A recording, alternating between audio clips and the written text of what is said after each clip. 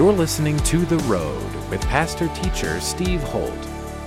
You sign up for hard when you get saved. You just declared war on the devil and your flesh when you let the Lamb of God come into your heart. And if you don't have the prevailing line, you won't last long. And most American Christians don't last long because we've been sold a bale of goods that it's all going to be just the abundant life. And guess what it is? It is the abundant life. But what we forget to say is the abundant life is a war. Today, Pastor Steve continues his series on the book of Revelation. At The Road, our vision is to raise up wholehearted disciples of Jesus Christ. For more information on The Road, visit theroad.org. We hope you are encouraged by today's message from pastor-teacher Steve Holt. Well, we are in Revelation chapter 5. Man, I started getting into Revelation 5 and went, man, I am so butchering this passage. This is just not, there's so much more here. So I'm just going to go as far as we can, and then we're going to get into worship. Let's pick up where we were a couple weeks ago, and then we'll get as far as we can. And I saw in the right hand of him who sat on the throne a scroll written inside and on the back, sealed with 7 seals. Then I saw a strong angel proclaiming with a loud voice, "Who is worthy to open the scroll and to loose its seals?" And no one in heaven or on earth or under the earth was able to open the scroll or to look at it. Verse 4. So I wept much because no one was found worthy to open and read the scroll or look at it. But one of the elders said to me, "Do not weep. Behold, the Lion," you ought to underline that or highlight, "the Lion of the tribe of Judah, the root of David, has prevailed," underline prevailed, "to open the scroll and to loose its 7 seals." That's really important. Lion of the tribe of Judah has prevailed. Verse 6. And I looked, and behold, in the midst of the throne and of the 4 living creatures, and in the midst of the elders stood a lamb. Underline lamb, as though it had been slain, having 7 horns and 7 eyes, which are the 7 spirits of God sent out into all the earth. Then he came and took the scroll out of the right hand of him who sat on the throne. Father, in the name of Jesus, with the time we have, thank you for the Word of God. Thank you that it's living and active and sharper than any 2-edged sword. Thank you that it pierces bone and marrow. It pierces soul and spirit, and it is able to lift up our hearts with a faith that we do not naturally have. That it is a supernatural work, and thus we echo your words. Faith comes by hearing, and hearing by the Word of God.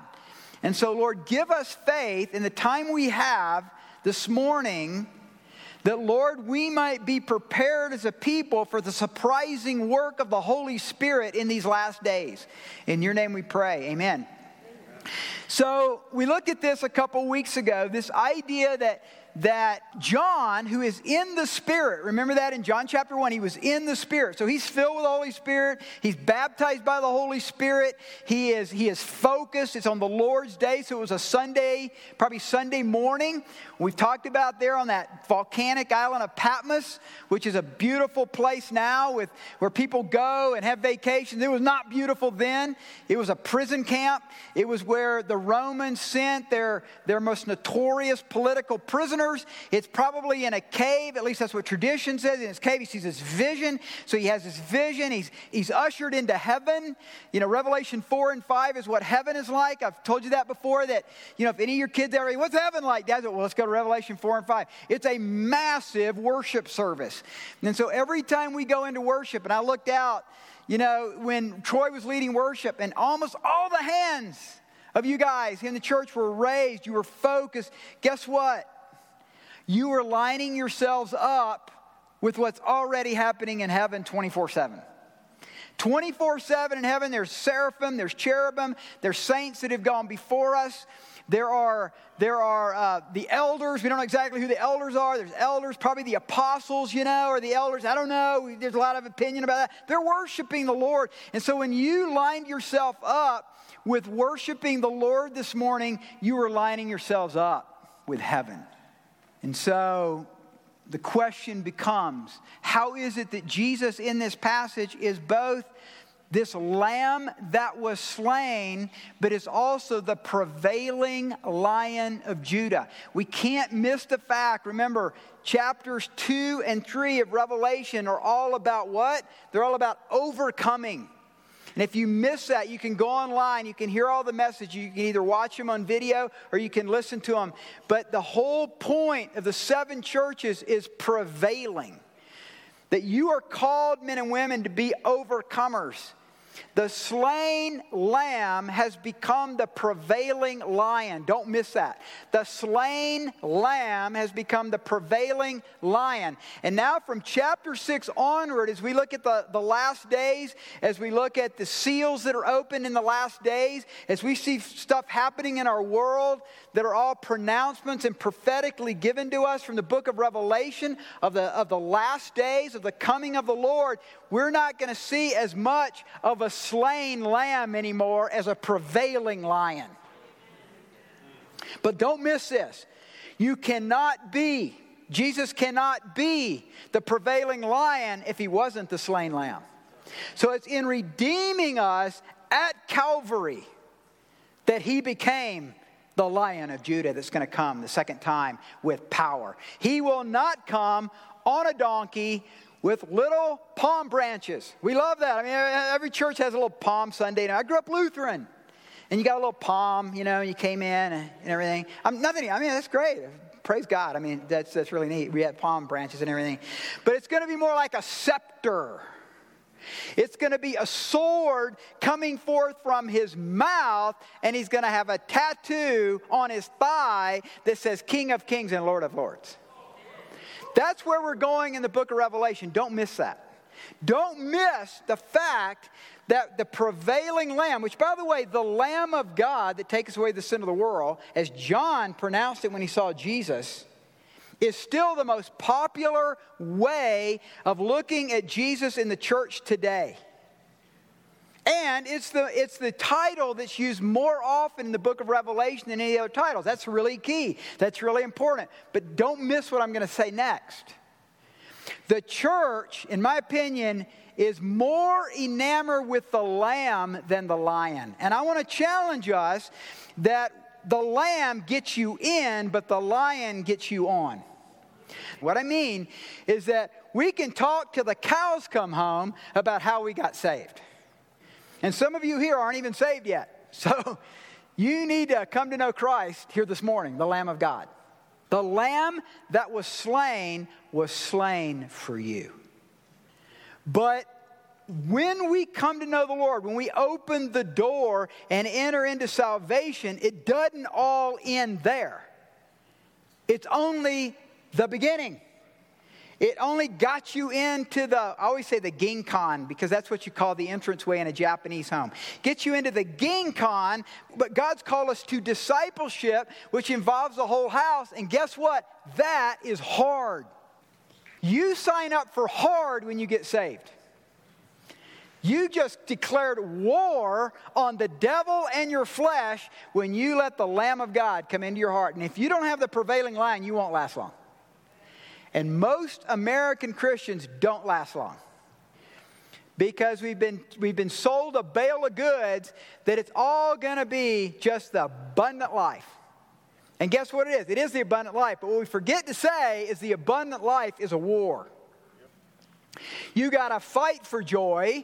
You have to fight for peace. Jay Inman says this often. I think he's got a point. Jay, who loves to study Bible prophecy, I'm actually going to interview him at my fireside sometime. We'll show it about the armies of the north, what's happening with Syria and Iran and Russia right now, which we haven't gotten to that part yet in Revelation, but we're going to get there. He said something very interesting. He said, if you look historically at different generations that usually a generation doesn't understand their freedom until they have to pay with their life. Most generations don't understand their freedom until they have to pay with their life. And then he said this, and he wasn't saying it in a caustic way, he was saying it in a sad way, and that is, there is not an understanding of our democracy and what God got us to in this republic until shed blood happens with millennials. Well, the Christian life is not unlike that, in that the process of salvation simply introduces us into the school of discipleship. In other words, you just got your name signed in the book of life. I mean, you just got signed up for your classes. The road is not a salvation center. The road is a training center. We're training you for hard. And if you're hearing this and going, I don't want that, then you're at the wrong church, because there's plenty of other churches where it's not hard. But I'll just say this. The reality is, in building wholehearted disciples of Jesus, is that I've found over the years, having walked with God for 32 years, that if you look at life as hard and you view life as hard, it's a lot easier than you think through the power of the Holy Spirit. But if you think of it as easy, everything that comes your way seems to derail you. Does that make sense? Now, I was an athlete. Some of you are athletes. I was an athlete in high school and college. And I went to college, and how many of you were college athletes? Anybody here a college athlete? Okay, a number of you. You know, you thought it was going to be like, I knew it wasn't going to be like high school. That was a piece of cake compared to University of Georgia Gymnastics, SEC Gymnastics. So I went there, I was like, and everybody was so muscular. And everybody was so like, everything they did was perfect. And I remember thinking, what am I doing here? This is crazy. But what it did is it gave me a focus and a mindset. You hear what I'm saying? To prevail. And so I got there early. I came early. I stayed late. And so something here is important that we can't miss. To me, this is an introduction to the rest of chapter 5 and really to the rest of Revelation. Go back to verse 5. And this is why we're not going to get very far today. But it's important. It's going to be key for next week. Behold, the Lion of the tribe of Judah, the root of David, has prevailed to open the scroll and to loose its 7 seals. That's what the rest of the book's about. This prevailing lion. Chapters 2 and 3 was about overcoming. Men and women, you cannot prevail without knowing the Lion of Judah. And we're going to look in a few verses, I don't know if we'll get there this morning, that you are called a kingdom. You are called kings and priests. You are an overcomer. You have everything that you need to overcome any situation, physically, mentally, emotionally, spiritually, in your life, if you learn how to walk in the power of the Holy Spirit. And so this is the prevailing lion, the Redeemer. The Arnion, the Lamb of God, has become the Leon, the Lion of Judah. It is as Redeemer that he also becomes judge. Listen, it is as Redeemer that he also becomes judge. Folks, you can judge the earth right now in preparation for judging the earth with the coming of Christ. You will judge the nations. And according to the works of our life here will determine how much territory we get there. And I'm already claiming the Rockies because there's great elk hunting lands up there.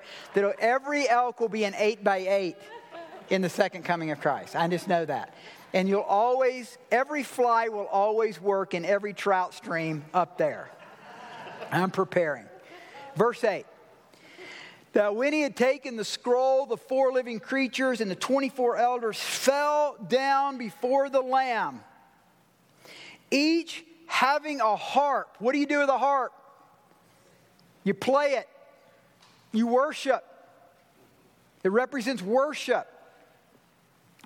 and golden bowls full of incense, which are the prayers of the saints. We've called it classically harp and bowl. When we do 24-hour war rooms here, when we've come in to do 24-hour war rooms, we worship, we pray. We worship, we pray. Over at Every Home for Christ, with Marcus and Troy and the guys over there, every morning, every evening, they're worshiping and praying. We were talking about a relationship with the Road. Well, we're going to invite you guys to take time each week to go and be a part of this kind of worship and prayer. But do you see where it came from? It's already happening.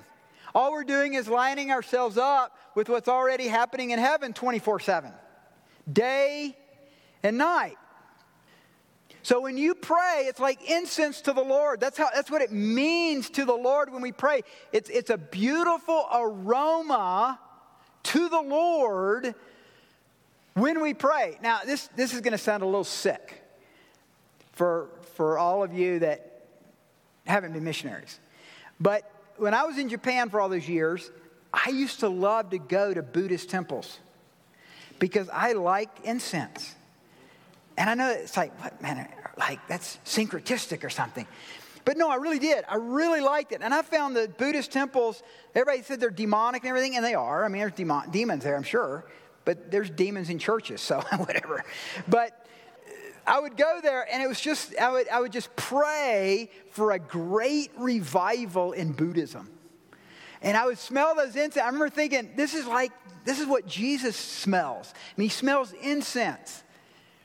I'm not saying that Buddhist prayers are the same as Christian prayer. Not at all. And of course, Jesus is the only way, truth, and life. I'm just saying I like the smell of incense. That's all I'm saying. So when I read this, it reminds me that in the heavenly realm, when you pray, it's incense to the Lord. Does some of you like incense? Anybody like incense around here? Okay. You know, we've got a lot of you that are into fragrances and stuff like that, and you've practically saved my life with some of my injuries, and we put that stuff on, and I can smell it when it's on me, and it actually is healing. It's actually healing. And so there's something in the last days about this. This is about the last days. We're moving in the next few verses, and we'll probably cover more next week. But as we look at those verses, what we're going to see is this move of God, the Lamb, the Lion of Judah, opening up the seals, and there's going to be an unleashing of incredible tribulation upon the earth. And I'll talk about the rapture, and I'll talk about the coming of Christ next week. But don't miss this. There is also a demonic form of this on the earth today, because we know in Revelation that those whose names are not written in the book of life will worship the beast. And they will have the number 666 stamped upon them.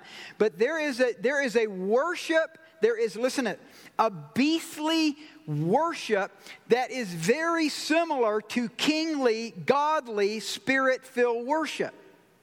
Be careful. Be careful. There is a rise of demonic activity, of darkness in worship and in song, even as there is a great move of the Spirit of God in churchly worship right now. I mean, this is the greatest time in the history of the church. Do you realize that? Do you realize whether you go into some hut in Papua New Guinea or Irian Jaya or Malaysia or China, or you go into some great cathedral in London, there's a new sound. There's a new sound of worship. It's coming out of Anglican churches. It's coming out of Catholic churches. It's coming out of evangelical churches. It's coming out of Presbyterian churches. It's coming out of Baptist churches. God's moving. He's bringing the body of Christ, those that are Spirit-filled, together in this move of musicality and worship that's rising up. And the enemy is also on the move. And there's a work of demonic activity also in the worship that comes from the flesh, the worship that comes from from that part of us, it's very sexual and very lustful, and you have to be careful. Young people, you have to be careful with the music that you listen to. Now, the Doobie Brothers are okay. I'm just talking about some of the other music you guys listen to. My point, though, is as we come into the latter days, the light is going to become brighter and the darkness is going to be darker, but there's going to be a mixture in between. There will be a mixture in between, and there will be a temptation in our lives to keep one foot, listen, to keep one foot in the church, one foot in the world, and in the process of doing that, that ambivalence, that divided heart can ruin you.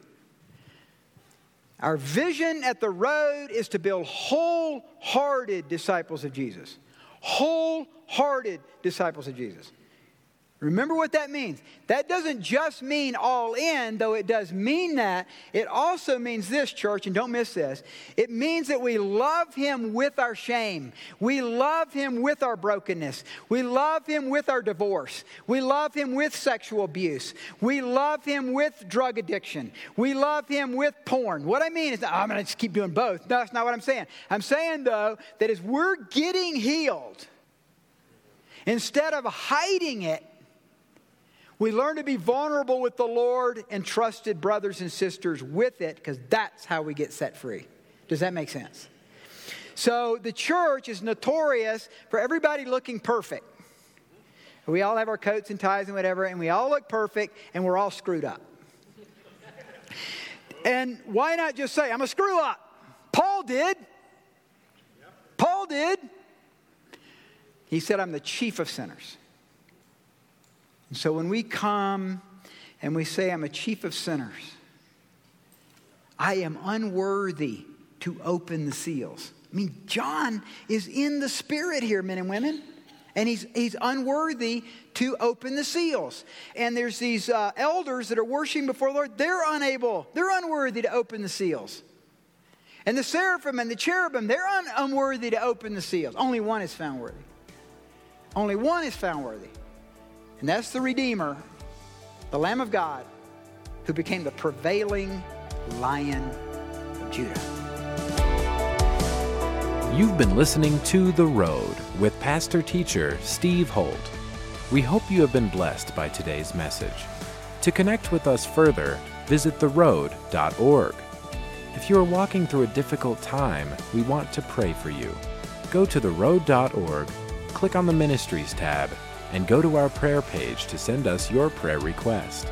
Thanks again for tuning in today, and be sure to listen to the next edition of The Road with pastor-teacher Steve Holt.